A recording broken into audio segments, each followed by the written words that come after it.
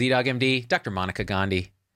Welcome back. Thank you very much. Oh my gosh. I'm asymptomatic and vaccinated, so here we are. Here we are, maskless in Seattle. Maskless. Well, I mean, in San Carlos. It's the same difference. Yeah, same. Man, it's really good to see. Asymptomatic vaccinated. Asymptomatic vaccinated. Okay, before we dive into that, because there's so much I want to talk about with you. I'll tell you the things that I'd like to hit. I want to talk about CDC's messaging and their behavior. I want to talk about natural immunity. I want to talk about turning this pandemic into an endemic cold and what's going on in places like, say, Australia. Yes. I want to talk about booster shots. I want to talk about vaccine mandates and passports. Mm-hmm. And I want to talk about moo. But those are just some of the things. But before we do all that, we have to back up a second, because the last time you and I talked, we were like, variants, schmariants, vaccines are going to save us. This thing is over. Okay. Were we right or were we wrong?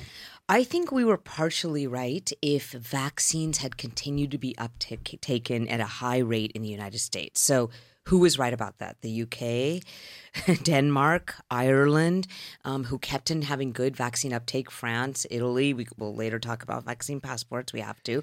But great vaccine uptake, kept on going, and their societies become more open, even with Delta. So we were right just for the wrong country. We were right for the wrong country. We didn't vaccinate well here. We thought the uptake would be higher. Yes. Now, Delta turned out to be pretty high reproductive number, and spread quite rapidly, which may have thrown a wrench in the variant-schmariant part of our theory, except if we had vaccinated many, many, many more people. What would have been different? I think if we'd kept on going at the rate that every other country was on that trajectory, right now we would have been without masks, or masks for the no mask for the vaccinated and masks for the unvaccinated. We wouldn't have had to take that step back. Right. And also, we kind of made people dig in about. I mean, I definitely think our vaccines increased after Delta, but we made some people dig in because they were like, doesn't it sound like vaccines don't work because of our messaging?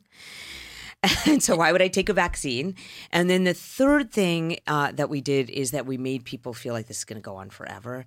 And actually nothing will go on forever, but an endemic respiratory virus that doesn't cause severe illness is actually a controllable way to live.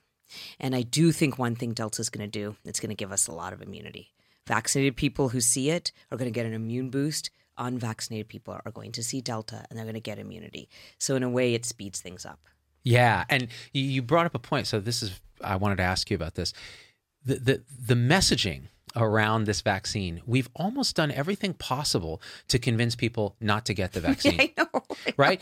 And I'll tell you, because my audience, they're pretty smart people. Yeah. Especially the vaccine hesitant people. Yeah. Because they're asking all the right questions in the setting of the messaging they're getting from CDC and others, which is, you know what, these vaccines, first of all, you're going to need a booster because, not good enough. Second, you're going to have to mask again. We told you not to mask, but you know what? We were wrong because you can probably still transmit a whole bunch. So wear a mask. Now, is any of this true? And what do we do wrong here? Tell me what you think about this. Okay, so this is what I think. If we had just kept on a persistent message, like, by the way, Iceland did, which was really consistent about vaccines work and didn't allow all this hesitation to come into their voices, I actually think we would have gotten a lot more people vaccinated. I think the messaging that the CDC did set us back because, okay, so let's talk about two things that they did.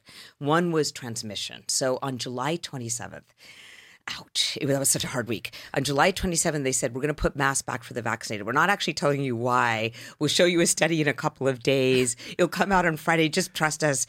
But vaccinated people transmit as much as unvaccinated, which seemed like really wrong microbiologically. Right. Because even if your antibodies in your nose come down a bit, since if you had your vaccine in January, they'll come right back up if they see the virus again. And also you still have T cells in your nose. You're doing everything you can to kill that virus. It may just take a little longer. Right. So it didn't ever make sense that a vaccinated person could transmit as well as an unvaccinated person. And then they showed us the study on Friday, July 30th. And it was the Provincetown outbreak study that you've covered. And it's literally showed at one point in time that the CT value, the cycle threshold value of the PCR test was the same in vaccinated symptomatic breakthroughs. So they were sick. than unvaccinated people just at one point in time, and they stopped there. They didn't say, oh, but do the vaccinated people bring their viral load down faster? Let me culture the virus. Is it getting sick because all the immune cells are trying to kill it? Yeah. And also they were symptomatic breakthroughs. So this says nothing about asymptomatic people who are vaccinated. So in other words, they were cherry picking the sickest vaccinated people who broke through. Right. And going, okay, look, their PCR cycle threshold, we're seeing a lot of the positive viral load that way is as high as the unvaccinated, but not actually going, well, how long are they infectious? Yes. Is that virus actually Sick. viable? Yes, yes. Yeah. And so then like 4 studies came out that kind of did the right things, which was to try to study it. So Singapore literally, it's very interesting timing. They put it out the next day. It was like they were waiting. But the Singapore breakthrough Delta study showed, as you would expect, vaccinated people, their viral load comes down really fast. So you probably don't have to isolate for 10 days, by the way, after a symptomatic breakthrough. We should let them isolate for a shorter period of time because your viral load comes down really fast. Then a Netherlands study, 161 symptomatic breakthroughs in healthcare workers, about like 22,000 people who had gotten the vaccine. And they had Delta, and then they cultured it, and they were sick. The virus was sick. So what do you mean by sick? Yeah. So it means that if really, actually, we can't tell from a cycle threshold of a PCR. What is cycle threshold? It means how many cycles the PCR machine has to go through before it says ding, ding, ding, it's positive. And so if it goes through many cycles, then it's usually a low viral load. I see. But the viral load in a nose doesn't tell you if that's dead viral fragments. It's just pieces of a virus. It doesn't tell you if it's living, live, can infect others. The only real way to do that is culture. I see. So it's like virus boogers. Yes, like yes, it's yes.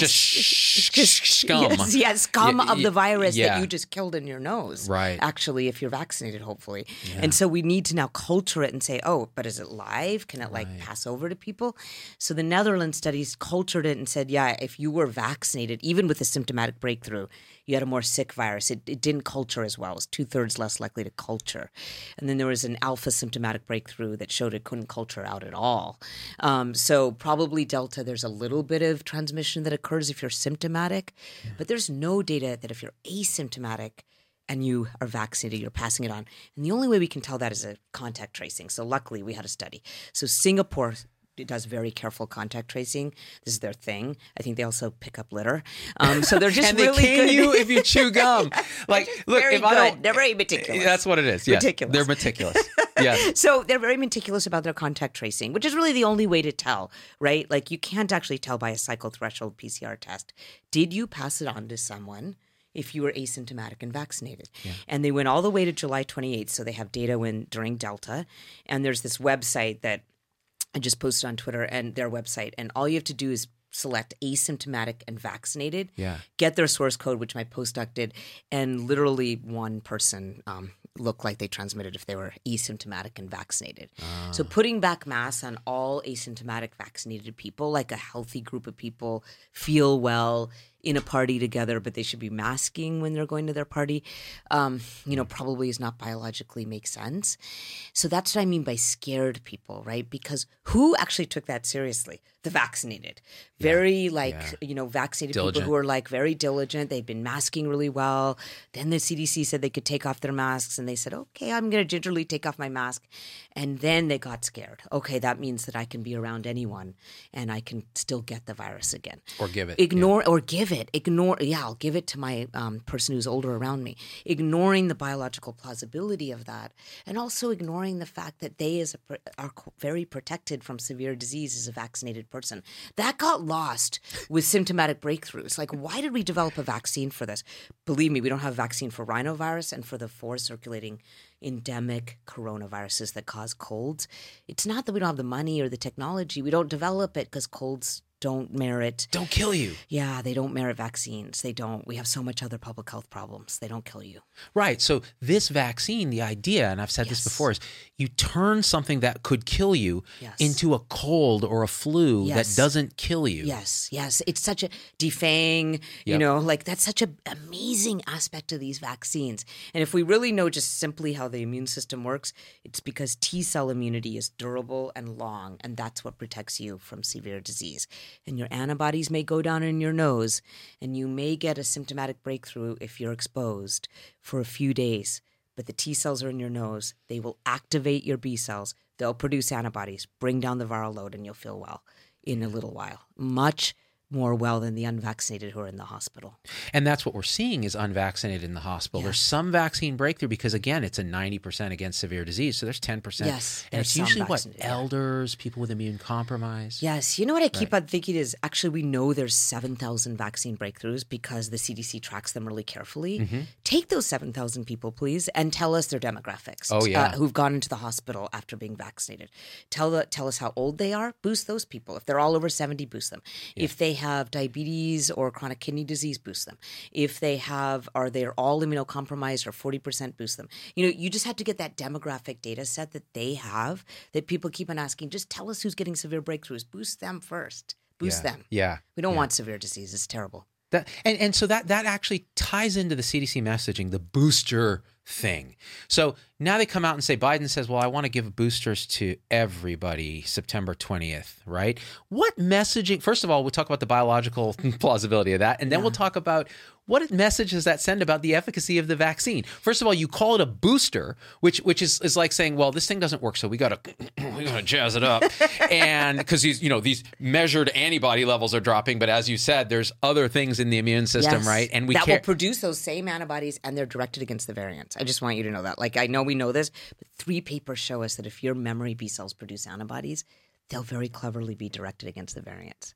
That's how great our immune system is. But how will the media get clicks if we say that? Yeah. And so this is the thing. We're living in a world that's dictated by Rochelle Walensky and Fauci's risk tolerance, not by the risk tolerance of rational average Americans, which is, I just don't want to get severe disease. Yes. So what they should have said is, get vaccinated. We turn this thing into a cold. Yes. It's not perfect. If you're really old, you're immunocompromised, here's a third dose. A third shot, yeah. That will, give you that extra, jazz for Which that. is who we usually give a third dose to, by the way. For we always give higher levels of the flu vaccine for older people every year.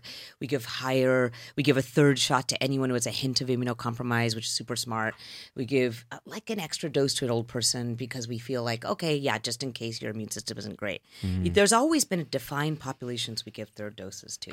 But to all immunocompetent people, what it sounded like to me, 2 messages. One is it felt like Americans' lives were so much more important than the rest of the world. So 2% of doses of the vaccines have been given in low-income countries. We talked about this when we were talking about India and what it felt like to be Indian American and to watch an unvaccinated nation get Delta. It was horrifying. Yeah. It was watching severe suffering and death that could have been prevented starting March 3rd. Yeah. It was so terrible. And we're letting all of that happen in sub-Saharan Africa. If you gave every American a third booster shot, you could have given sub-Saharan Africa their first doses. So it looks really kind of crazy, insular, nationalistic that a healthy 20-year-old would need a third shot over a healthcare worker in Botswana. But beyond that, yes, what does it tell an unvaccinated person who is on the fence about getting the vaccine? Because they were saying, well, I've just looked and Alex Berenson said they don't work. And then they said, oh, look, they just told me it didn't work. They said that we need 3 doses and maybe we'll need more. They just told me that the effectiveness of the vaccines isn't that great. Yeah. People should know about messaging. Messaging actually in public health is everything.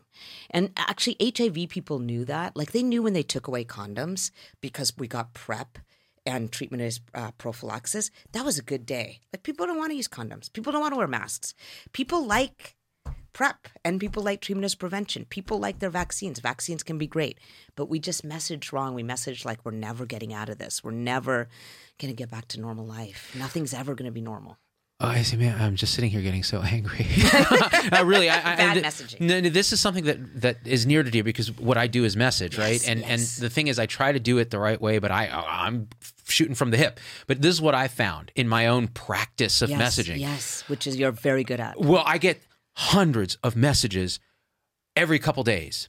The inbox goes from 100 messages. I've caught up to 100, and then it goes back to 400. Yeah. And what are they? They're all people saying, I don't trust CDC. I don't trust Fauci because they said this, then they said this, then they said this. I don't trust the media because they keep trying to shame me for asking questions about the vaccine. Then they say we need a booster. Then they say natural immunity doesn't count, which we're going to talk about. Yeah. Then they say this. Now, you're the only person who didn't call me stupid to my face, and it seems to me like you like the vaccine, which makes me wonder, could I be wrong about not getting it? Yes. Could you help me understand? They have to trust you to want to get the vaccine. That is so true. It's about trust. And the thing is, I get shit from the backseat public health doctors. Like, they're not public health doctors. Yeah. They're like, backseat doctors. I'm a public health doc. You're some rando doc in like who knows where who has a mask on your avatar saying, wear your damn mask. You're virtue signaling all over the place. And you're yelling at me on Twitter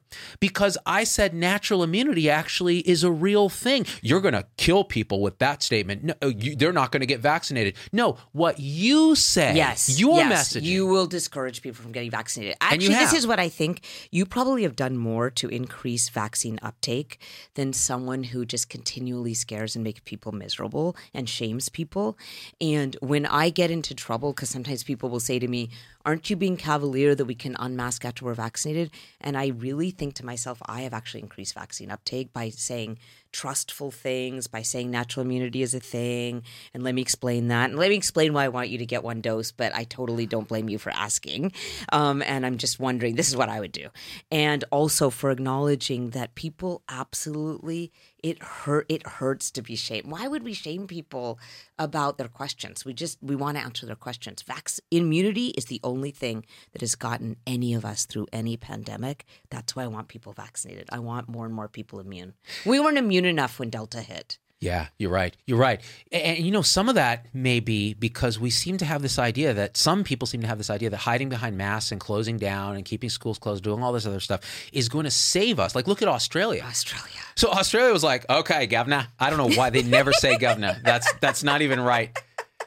Hey, mate, that's not a mask. This is a mask. It's a whole bodysuit. I mean, lockdown when like a case shows up and then drop the ball on spinning up the vaccine. So now they're still stuck. They don't have any immunity. Yeah. And now they're way behind. Now, yeah, maybe people didn't die up front, but you gotta get immunity before you're going to solve this problem. Their vaccine rate uptake will have to be something like 95%, whereas ours will have to be lower, like why fully vaccinated 80%, because they have no natural immunity. So like you said, so this is just going to take me 2 seconds, but history of infectious diseases really quick. Yeah. So influenza pandemic is the one that we can remember the most, right? Like Black Death, all of that was the only way people could get through it was immunity. What ended it was terrible ways of getting immunity, which was death and suffering.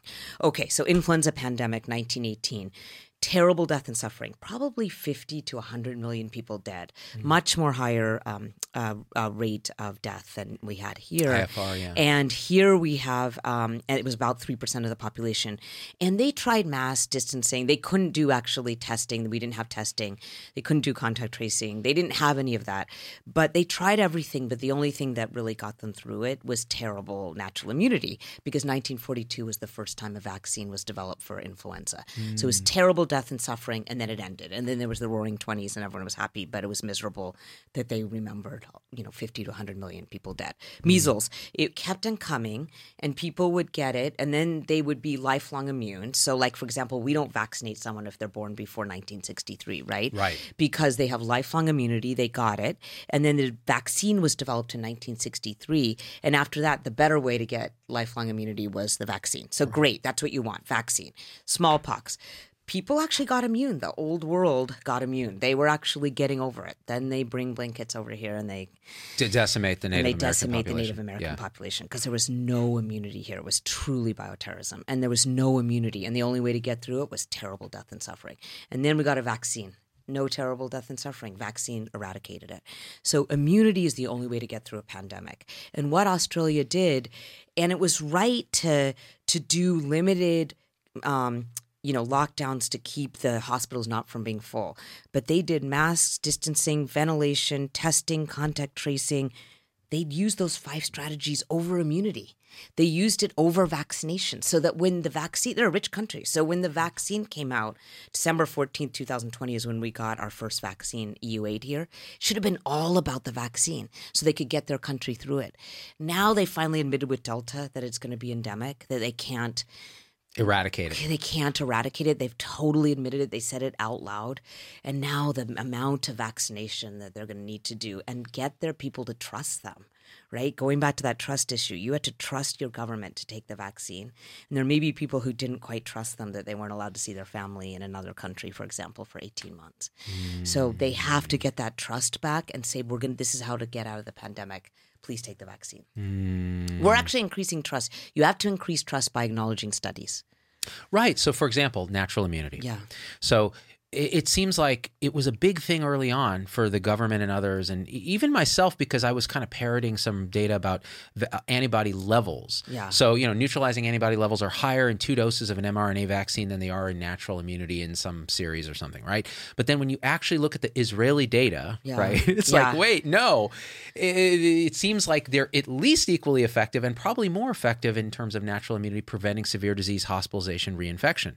Yeah. So this is how I think about it. Yeah. We should not look at laboratory studies, actually. Okay, so it's very important to know the immune system. So it is some important to look at laboratory studies in the sense that, remember, antibodies are made from memory B cells. The vaccines or natural immunity make you have memory B cells. And then your T cells will help your memory B cells make more antibodies when and if you need them. Yeah. So that's, in a nutshell, either natural or vaccine-induced immunity. But going back to how we really want to prove this is look at reinfection rates, because that's a clinical outcome. Are you more likely to get reinfected if you've been naturally infected versus getting the vaccine? And I think it depends on the context, but in Israel at least, that study was quite convincing that you're more likely to get reinfected if you've had if you've had the vaccine, the natural infection. I think it has a lot to do with how they did their vaccine. They only did Pfizer because they had a deal with the Pfizer company. They did it very strictly 3 weeks apart, which actually makes your antibodies lower than if you had more time between doses. Spacing is something we can talk about. Why the UK and Canada were so smart. Spaced it out. Because they spaced it out, and that made your immune response better, your antibodies. And Marty McCary, too. Yes. He did that too. Yes. Yeah. And my son, because of the myocarditis risk, I increased the spacing between his doses. Got it. And I feel really happy about that. Yeah. And so all of that was really smart to increase spacing between doses. All vaccinologists said that to our government even early on. But we didn't do that. So Israel didn't do that at all. So 3 weeks between doses, only Pfizer. And then they had a mixed population because they do have Palestinians that are not as very high vaccinated levels.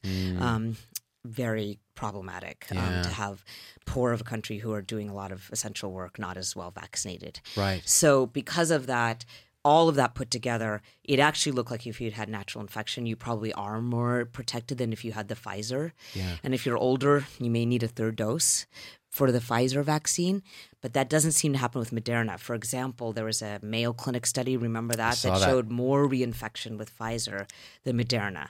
Probably because Moderna had 4 weeks between it. Right. Even the 1 extra week is helpful, and then a higher dose. And a higher dose. Yeah, exactly. I'm team Moderna just by default. Yes. Yeah.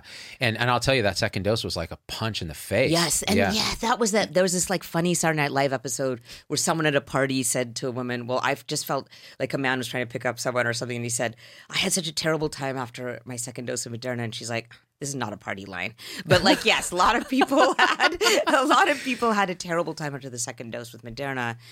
But it sure led to a lot of immunity. Yeah. It's really interesting. And this idea that then with natural immunity, and we're going to get to vaccine passports and mandates and things like that, but let's talk about natural immunity a little bit more.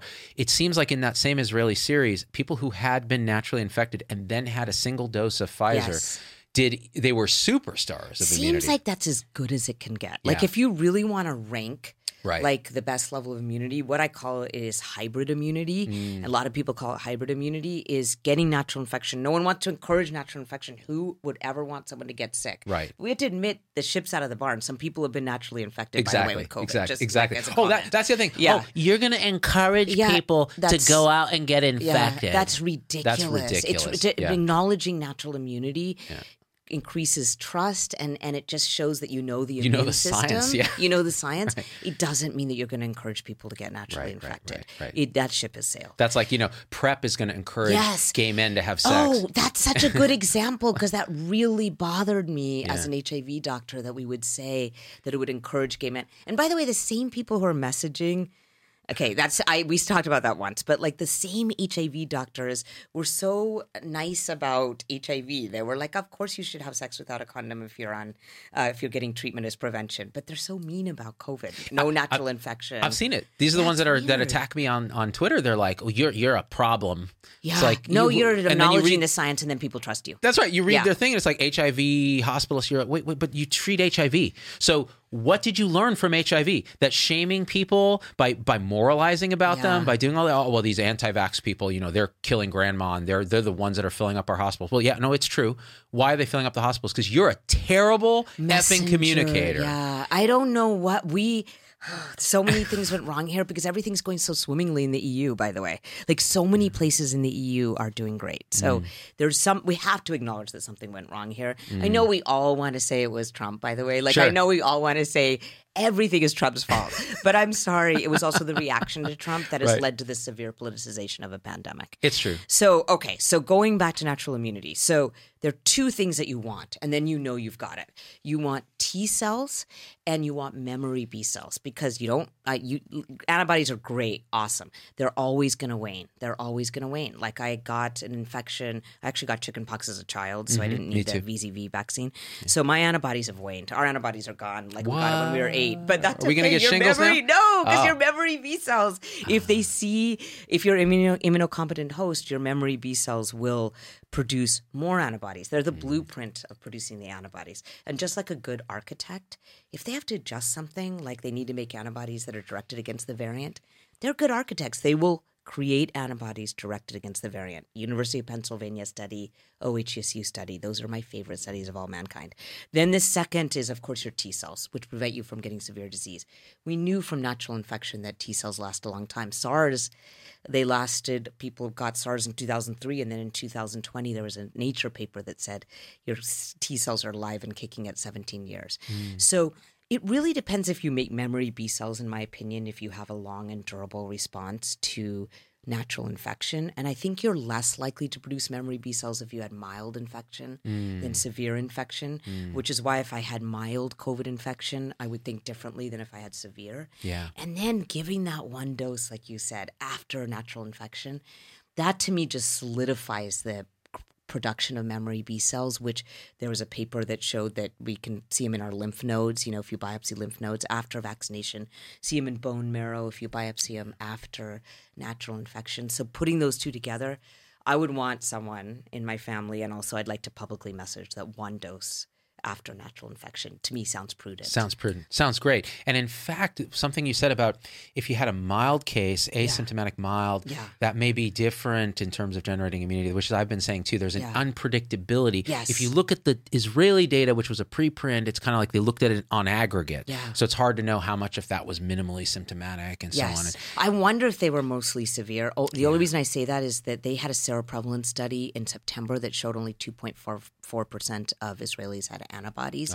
So they actually kept a lot of people away from each other, and they did quite severe lockdowns. So I'm wondering if the people who actually got sick were sick. Were actually sick. Yeah. And now here's a question, because a lot of people will ask, well, then can't I just measure my antibodies, and will that be some indicator of my memory B cell? Because people go and do this. They get these antibody tests. What's the utility? Is there any utility there? They really go down over time, and so it depends on when you got your natural infection, but you still could have good memory B cells. So you're not having antibodies doesn't mean you're not immune. And on the opposite end, having antibodies doesn't mean that you didn't have like a really good antibody response. You just recently got infected, but it doesn't mean you made those memory B cells.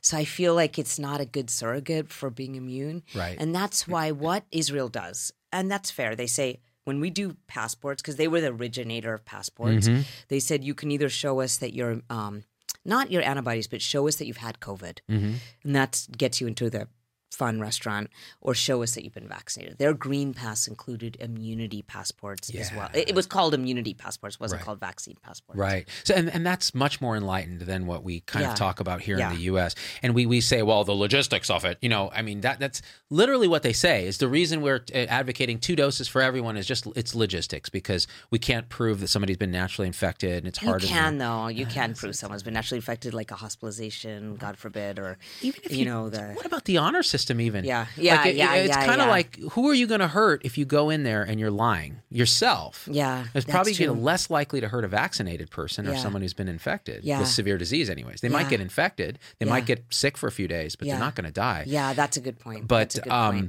it's that distrust thing, right? We're creating distrust and we're acting like we don't trust human beings. Yeah, because they don't. I really think they don't. Yeah. Now, speaking of that, this is something where it conflicts with my own emotional bias towards freedom. Yeah.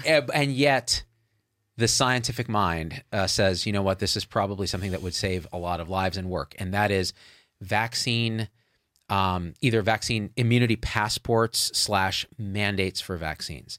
Now, I want to have a conversation with you about, because I'll tell you, a lot of my audience is very skeptical of this. Yes. How should we think about this stuff in terms of solving our problem here, which is generating immunity that keeps people from dying? So I did also change my mind. So pre-Delta, I was a vaccine passports and vaccine mandates don't seem fair to people. Right. And then I changed my mind and I became a vaccine passport, vaccine mandate person. And people did write me and they said, I liked the pre-Delta Monica better. And I will say to you clearly, looking in the camera, I liked that person better too. But I also hate Delta. Heaven forbid, Monica, that we're authentic and honest about when we change our mind about something, the why of it, right? It still feels difficult, right? And I understand people are mad at me, but I will just tell you very clearly that immunity is the only thing that gets us through a pandemic. That's like no one anyone, by the way, with masks, just for a minute, so masks are great. And our first conversation was about masks and why I believe in them. But please don't message that masks are better than vaccines. No one should be messaging that. And if there is somehow coming out of someone's mouth that they think masks are better than vaccines, they have just lost their trust. Yeah. Because immunity is the only way to get through a pandemic. So with Delta, we need higher levels of immunity. We just do. We Alpha, I don't know, I think 60% was what was needed. Delta, at least looking to Denmark and Ireland that are both opening up on October 22nd and 15th respectively, and they're really excited, looks like 80%. So we need more immunity. Mm-hmm. And we were, by the way, we were not even getting there with Delta because of the distrust that we've created. That's right. So what did Europe do? What did the EU do? They did do a lot of vaccine passports and mandates. So France was really clear about that. Italy was. Everywhere you go in the EU, there's a lot of having to show your vaccine card. They variably call it green pass or not, or your immunity card. Germany, Spain, France, Israel all says 1 dose after natural infection is great. And so that's vaccine passports, and then they said a lot of vaccine mandates. And I look back at history. I look back at 1905, where 30% of people in this country weren't taking the smallpox vaccine. And there was a Supreme Court ruling called Jacobson versus Massachusetts, where it became legal to actually mandate a vaccine. Not if you had natural smallpox, by the way.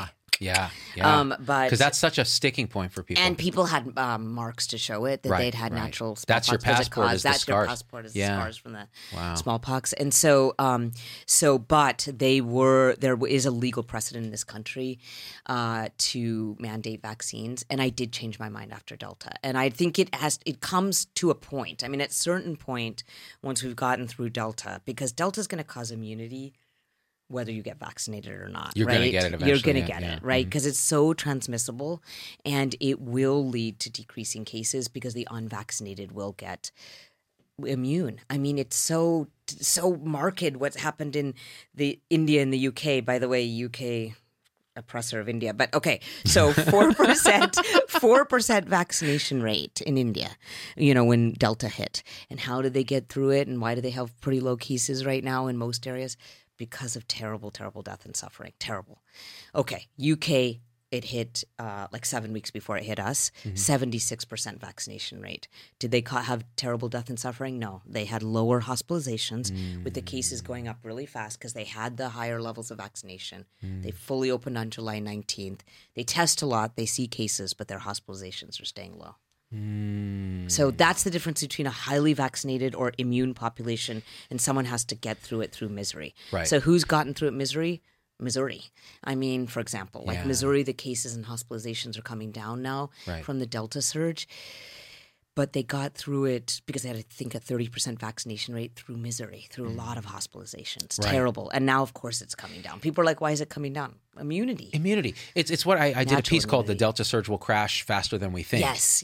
And it was about exactly that. Yes. Like it burns through all the dry tinder. Yes. And then it hits an equilibrium. Then human behavior changes too. Yes. So people are just like, well, I'm going to mask. I'm going to distance. I'm not going to go to this event. I'm going to do that. I'm going to do that. Yes. I'm going to go get vaccinated. Yes. And vaccines have increased. They have increased. And that's the good thing. That's right. But why do we have to do that through fear as opposed to like really positive-based messaging around the vaccines? So that's where I had a problem with the mandates because I felt like it was a failure of public health to have to mandate it when we could have done it better. Now that we failed, not only failed, but failed miserably. The messages I get, we're the only developed country with there's this rich that has vaccination rates this low. Yeah. Only one. Yeah. Because freedom. Yeah. No, not because freedom. Because we don't know how to message. Yeah. We also don't have a very centralized public health. We also don't have systems thinking like some of the Europeans do. We certainly don't have a national health system like in Great Britain where they can do this kind of thing. Yes. So we have those both advantages and disadvantages depending on your point of view. Yes. Right? I like freedom. I like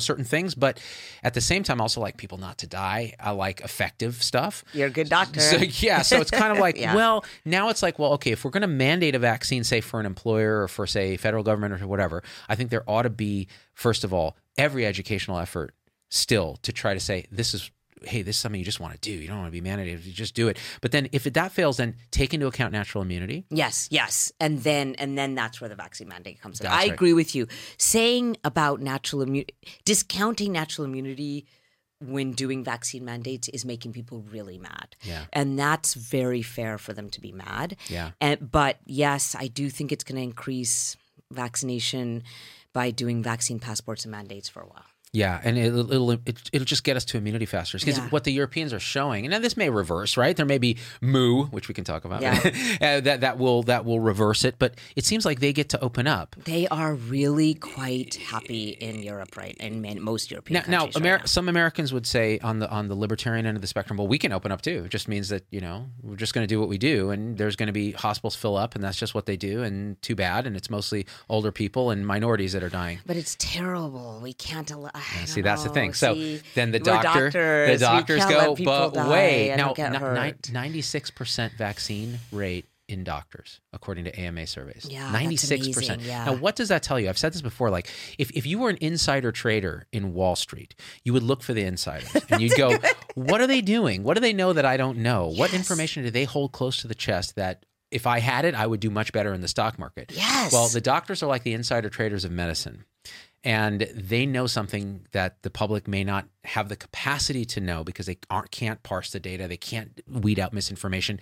And they're so politically divided. Now, the doctors are politically divided too. They are. They really are. They really are. But the truth is they still can use the science and go, well, I'm getting vaccinated. I don't care what the politics are. That's amazing. That's a really amazing statistic. That should make people feel they would like to get vaccinated. But again, maybe if you as a doctor who's trusted are saying get vaccinated, and maybe if a doctor is getting up and saying, I'm not going to tell you when your life's going to change and don't travel on Labor Day and life is really yucky right now and we're not getting through this and go get vaccinated. I just think all those 5 things you just said before go get vaccinated, you just lost your audience. You don't understand human beings at all. Yeah. And also you don't understand science to some degree because again, we were here saying Delta Schmelta, this thing's great. You had, well, we'll talk about that. But like, it would have been. It would have been. It would have been. Yeah. But so now you had a friend with you. We should talk about this. Little Frodo.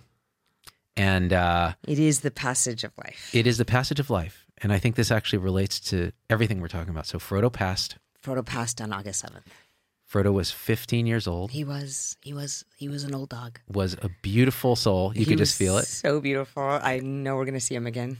Yes, if not already. Yes. And so when you came and told me that, I was like, and you were like, this is the circle of life. This is what happens. Yes. You live, you have a wonderful life, you live your life to the fullest. Yes. And we all die. I used to crawl on my hands and knees to give him like human food because I loved him so much. So let me just tell you, he did actually have a good life.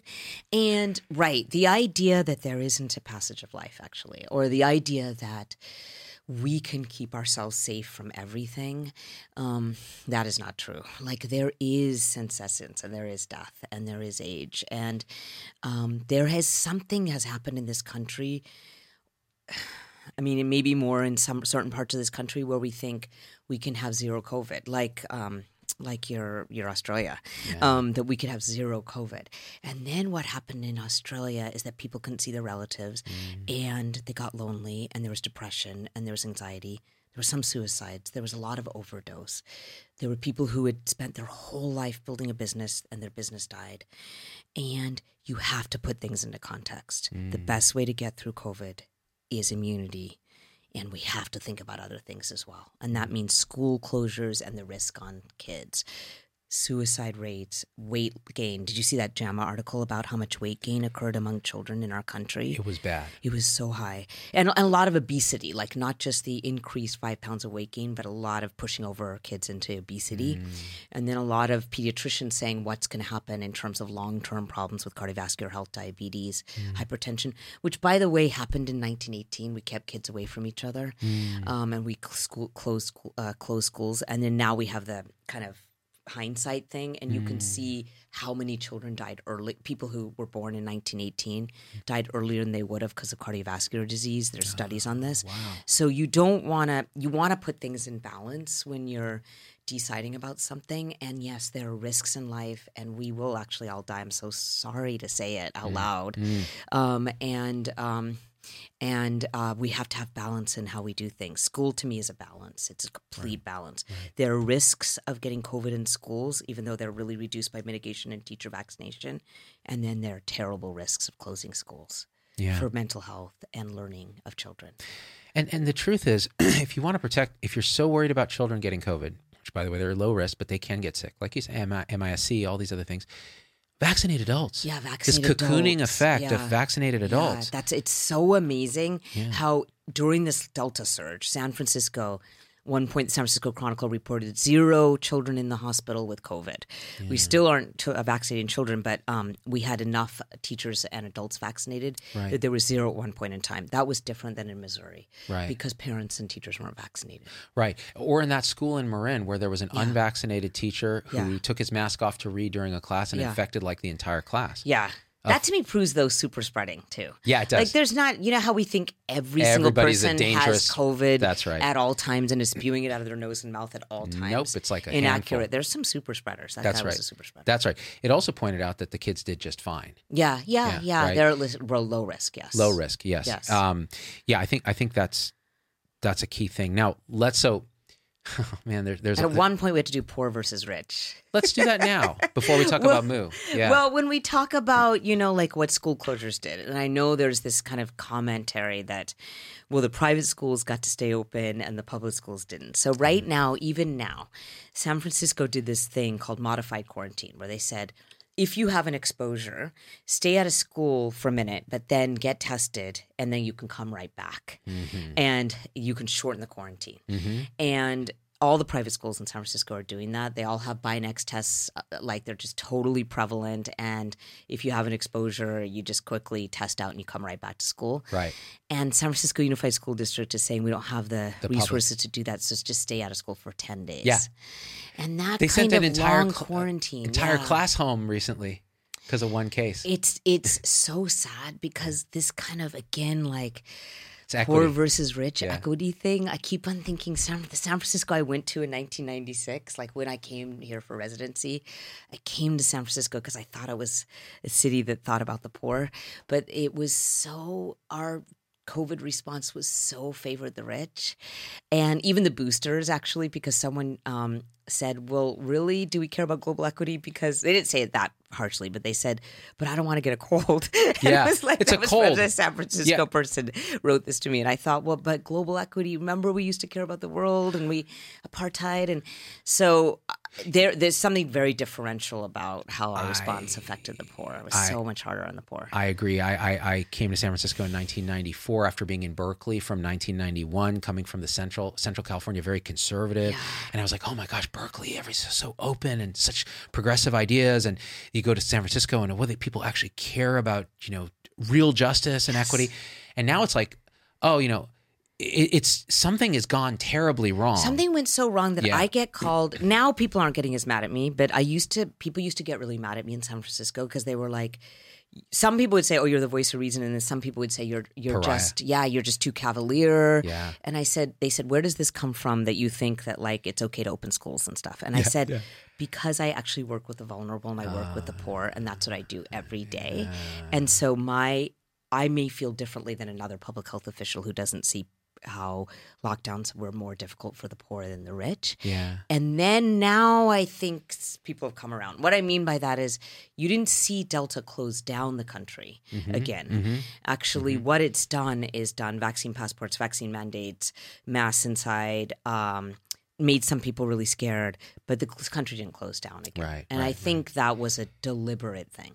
Right. I think you're right. It was difficult for people. It's an interesting thought experiment. I think we might have talked about this, you and I, offline, that if Donald Trump had said, I know I said the T word. If Donald Trump had said, hey, you know what? We're going to give a third dose to Americans and, screw these shithole countries. Like, this is about us.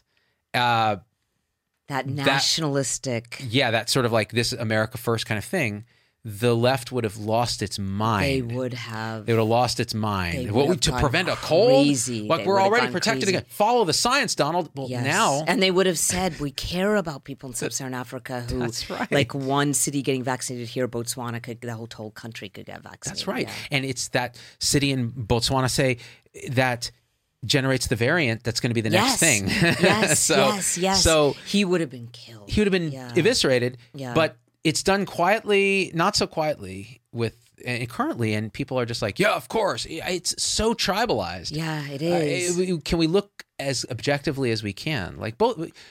We have to look objectively. Both we did something. You and I have said things that are politically offensive to both sides of the aisle. Yes. And we've changed our minds about certain things that would offend people that we were formerly our friends. Yes. Why do we do that? Because we actually are looking for truth. Yes. If you follow truth, there's actually a clear thread that's going through all of this, and it's actually about justice, and it's about global equity, and it's about safety for all, and there's just this kind of thread, I think, that goes through all of this that makes you change your mind at certain points.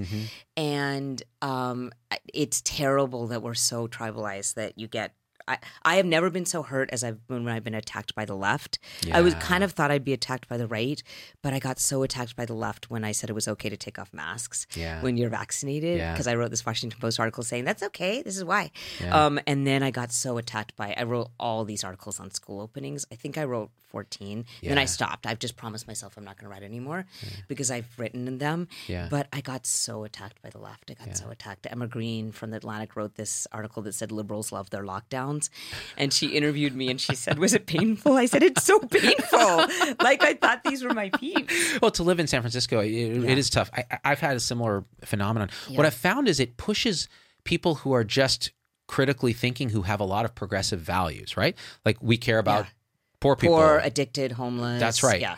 And but and then I have this also bias, like I'm kind of a little bit of a capitalist because I ran a clinic and I think that we can kind of transform healthcare through proper capitalism. We've done it all wrong. So I have these other ideas, but it pushes me, the left pushes me more to what I call the alt middle, which is where I want to live anyways. But it really is pushing people that are more rational way rightward, which is exactly the opposite of what they would want. No, they don't want that. They don't want that. And yet their behavior is doing that. So I think at some point we'll all wake up to the alt middle and go, let's just look at issues. Yes. What do we care about? Independently, yes. What do we value? Yes. Right. Yes. And you know what? That's local. So like, a small town in Texas has different values than San Francisco. Yes. It has to by definition. Yes. Because the environment's different, the density is different, the culture is different. So we have to accept that. We can't just paint it all with a brush, and then the coast call the center stupid and the center call the coast elite, and it's like Then we'll go back and forth in the elections between both parties every single 4 years. They'll push to an extreme. Because it will push, and then people will be mad, and then they'll vote this way, and then be like, we're not. I did think. Well, this is going off into politics. I don't do politics. I think we put. You know what? That's fair. I think you're smart. you learned the hard way. Like as you can see when I tweet, it's all about COVID. Totally. Well, now speaking of COVID, now we're going to enter one last controversial thing. Okay. Right. Ivermectin and therapies, things like monoclonals, ivermectin. Now we're talking about fluvoxamine, some data coming out saying, hey, maybe that's working, right? I'm actually connected to Angela Rearson, who's the psychiatrist who ran that study. I'm going to talk to her. It's really interesting because apparently they found that fluvoxamine had this kind of interesting effect even before the pandemic on inflammation.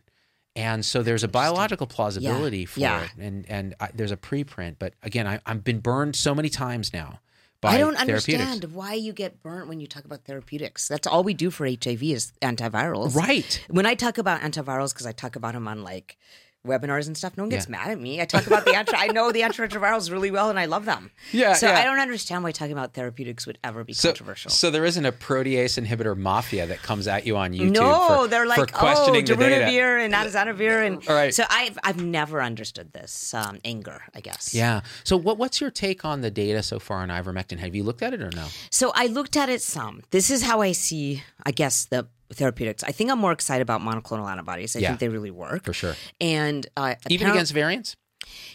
Yes, though I think it's combination monoclonal antibodies, not just like against one part of the spike protein. Got it. Kind of want more than one monoclonal antibody putting in together. Right. And yes, they work against variants, and I think it's really good for treatment. Right. So, like, if you think about us turning this into an endemic respiratory virus, there will be some people who will need third shots. There will be some people in the future who will need more shots. Yeah. There will be some people who will get a cold and they won't even notice. There will be some people who will come to medical attention because they feel like they have the flu, and we'll do COVID testing and we'll do flu testing, and we'll give Tamiflu to this person and send them out for flu, and we'll give molnupiravir to this person and send them out with COVID. So we won't give another vaccine likely because that's preventative. We're going to give them a treatment. So that's right. I think antivirals are the most effective and the ones I'm most excited about. That's why I like molnupiravir. Right. And unfortunately, the company didn't work with like big clinical trial settings like what ACTG was doing. So they're just kind of on their own. So it's taking a while. I'm excited about molnupiravir. I'm excited about monoclonal antibodies because they're more directed. Right. And molnupiravir is a nucleus. It's going to be directed against the virus. Ivermectin, I think, is fluvoxamine. Anything that's anti-inflammatory makes sense to me. Right. Ivermectin, I think, looked like it worked in vitro. The clinical trials to me did not convince me as much. Right. And using that kind of so non-specific of an anti-inflammatory doesn't seem as good as like going for an antiviral that is directed against the virus. So I'm not interested, or I have never prescribed it, nor am I excited about ivermectin. Right. The shaming though, and the mean thing, and the horse thing, and is really ridiculous. I think because you and I, again, as people who travel globally, like ivermectin is a super important human product. For helmets worldwide. Helmets, and so don't so don't be. Don't be hating on. It's that shame thing. It's so you're not a horse. Right. That's a horrible message. Is you are not a horse. A human being is aware that they're not a horse. But you just can't get it, and so people thought it would be helpful, and you can get it from the veterinarian world. Anyway. That's going back. Let's do kind messaging. So, but I'm more excited, and I want that finishing of the phase 3 clinical trial, molnupiravir, and then fluvoxamine. I was interested in for long COVID. But I don't know enough about it. I don't know enough about it yet, but we may talk more about it. Be interesting, and again, because you have to be careful, because the minute you start talking about these things and they're not really shown, there's a run on the stuff, and people are popping Luvox and they're getting side effects, right? Because not a and ivermectin has quite a few actually. If you overdo it, for sure, I think my biggest difficulty with the whole ivermectin process, like from the beginning, I said let's study it, let's see if it works. But there are some evangelists for it who have basically fallen into an anti-vaccine stance. They're like, well, you could just give everyone ivermectin. This is a miracle drug, Pierre Corey and these guys. And they've associated directly or indirectly with this anti-vaccine kind of movement. They show up on the big podcast saying this stuff, and I think that's harmful. Very harmful, but wouldn't you rather be preventative than a treatment? I mean, isn't that true for everything? Well, and that gets to the cognitive dissonance of, well, I don't want an injection, but I'll take something that can make me sick. Ridiculous, non quite approved dose of a drug that we think in some observational data may show some promise, but then prevention is always better. Prevention is better. Yeah. But because it's going to be endemic, we do need some good treatments. Yeah, exactly. Like those are the antivirals. Like flu. Tamiflu here. That's right. Here. I love it. That's the future. I love it. And then we have inpatient management with, dexamethasone. Remdesivir. Yes. What else did you want to talk about? I want to say to people that when I just wrote this thing in the San Francisco Chronicle that said immunity will get us through a pandemic, but I don't think we're going to eradicate Delta. Right. And I got people saying that was really upsetting to me, that the eradication, that you said that we couldn't eradicate it. And I Who thought, set the expectation that and I thought that is what happened maybe, and maybe with the booster conversations, that thinking that you could take such a transmissible virus, especially when it got into Delta, which is 1,000 times, much more transmissible. Right. That setting that expectation will make people think only when there is a zero case out there that can I go outside my house. And you can actually live really well with a controlled virus. Yeah. Like I keep on thinking about measles, but like you and I hear about measles because we're doctors, but the public never goes on the LA Times website and see how many cases there are of measles. Because number one, we don't do asymptomatic screening for measles, but we've managed to get it under control. So living with a controlled respiratory virus, which is what measles is too, is a very happy way to live. And I know we're going to get there. We are going to get there. And the way to get there is stop having so much terrible global vaccine equity so we can't get another terrible variant that somehow is even more transmissible than Delta, which I don't know if you could be. Right. And give it to everyone, and then we'll get there. So you wanted to finish with the Mu variant. Yeah. I mean, it is a variant that people are watching, but also, the problem with saying that it looks like it's immune resistant is the most sort of shallow view of the immune system. So antibodies, tip of the iceberg, they're going to go down. It didn't look like it responded so well in vitro to some antibodies, but the memory B cells that get created will adapt themselves towards the variants, adapt the variants to the antibodies they make towards the variants. And the T cells are so complex that the way I describe it is there is like 100 houses across the spike protein. And a T cell is a T cozy that comes over each of those houses and totally protects them. Right. And then if you have 13 variant mutations from Delta or 14 from Mu, it turns around 14 of those houses, so those T cells don't work, but you still have so many T cells coming down to protect that neighborhood. Right. So it's going to be impossible for us to get a variant that evades our entire T cell immunity because it's so complex, in-breath, and robust across the spike protein. Right. And the net result, maybe you get an infection that's mild, but you don't die. Yes, because of the T cell immunity from the vaccine. So don't worry so much about the Mu variant. Just worry about getting more people vaccinated. Man. And that's what we're trying to do with our good, honest, changes at times, science-based messaging. That has hope. You and I. Hope. Son. You and I. We've been at this during the whole game. I was just thinking as you were telling me about the tea cozies, I was sitting here and I was feeling this like wonderful love for you, Monica Gandhi, because from the very beginning, like you've come here, you've had a smile. Frodo. Sometimes I had Frodo. Who we I would pour some out, but I'll end up damaging my equipment. And I know I'm going to see him again. Yes, we know it. Water. And that's the thing. That's the other thing. Like, there are fates worse than death. Yeah. And that means we must live our life with love and joy. And you have been a beacon of that, a beacon of hope and a beacon of truth. And you're not afraid to change your mind when things change. And anytime you want to come on the show, all you have to do is just, there's a Z signal that launches onto the fog. I see a Z and someone's in danger. Monica, what do we need to do? And you come on the show. Oh, God.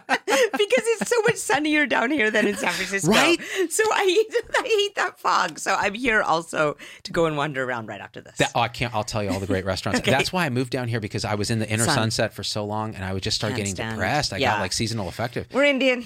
We're Indian. We need the sun. Give us it's in our blood. Vitamin D. We need sun. We need it. Thank you. Such a pleasure, guys. Just share the show. I love you so much. We are out. Peace. Hey, it's Dr. Z. Thanks for getting through the whole episode. That's a huge accomplishment. And so at this point, I just got to ask you for a few favors, because it just helps us so much if you leave a review on your favorite podcast platform and subscribe. It just really helps the algorithms to get this message out to others. The second thing is email me, hello@zdogmd.com. I get all these emails personally. I can't respond to them all, but I need to hear your voice, because especially on podcast, we don't have a comment section. And I want to hear how this episode affected you, what you'd like to hear in the future, what you think we got wrong, what we think we got right, anything, or just say hi. So that's really powerful. And the third thing is, financially, it helps us a lot to support the show in any way you can. And if you go to zdogmd.com/supporters, you can join our supporter tribe on your favorite platform, YouTube, Facebook, Instagram, wherever. What that will get you on those platforms is live shows with me that are exclusive for supporters, and access to our Zoom meetings where we talk about awakening realization and we share with each other our own experience. It's a powerful group effect. It's a community, really. And we support and love each other and share, again, through our own experience, how we're waking up. So, and that ripples out into systems, into transforming healthcare and education and government. So it really starts with us. So join us there if you can. Again, zdogmd.com/supporters. And I'm so grateful to have you with us.